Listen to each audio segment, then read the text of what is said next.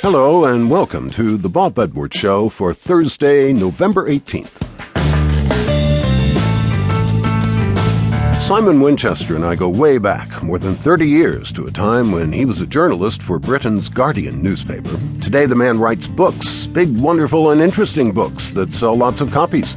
Simon is also very interesting when he's talking about his stories, and he has a big one to share today. The man has actually written the biography of the Atlantic Ocean. And then another old friend, Martin Goldsmith, the host of SiriusXM Symphony Hall, is also the author of a book about the Beatles. So today he'll review two biopics about the life of John Lennon, who would have had his 70th birthday last month. Sadly, next month will mark 30 years since his death.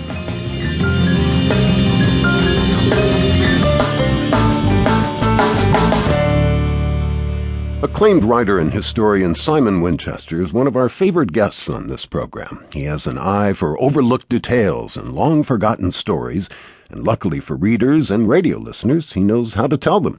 The author of bestsellers The Professor and the Madman, The Man Who Loved China, and others, Winchester recently turned his attention to the Atlantic Ocean, where he found a sea of tales.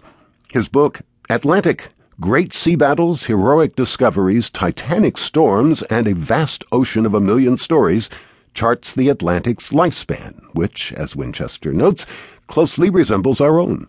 It has a definite moment of birth, 200 million years ago. It has a likely moment of death in about 170 million more years. So it has a definite, provable lifespan of about 370, 400 million years. And so I think that alone gives one the right to say we can treat it as a living thing and we can therefore write a biography of it. So that was the basic plan. And you've written a biography about an ocean before? Yes, although that was not a particularly successful one because everyone told me that the Pacific, this is when I was living in Hong Kong, was the ocean of the future.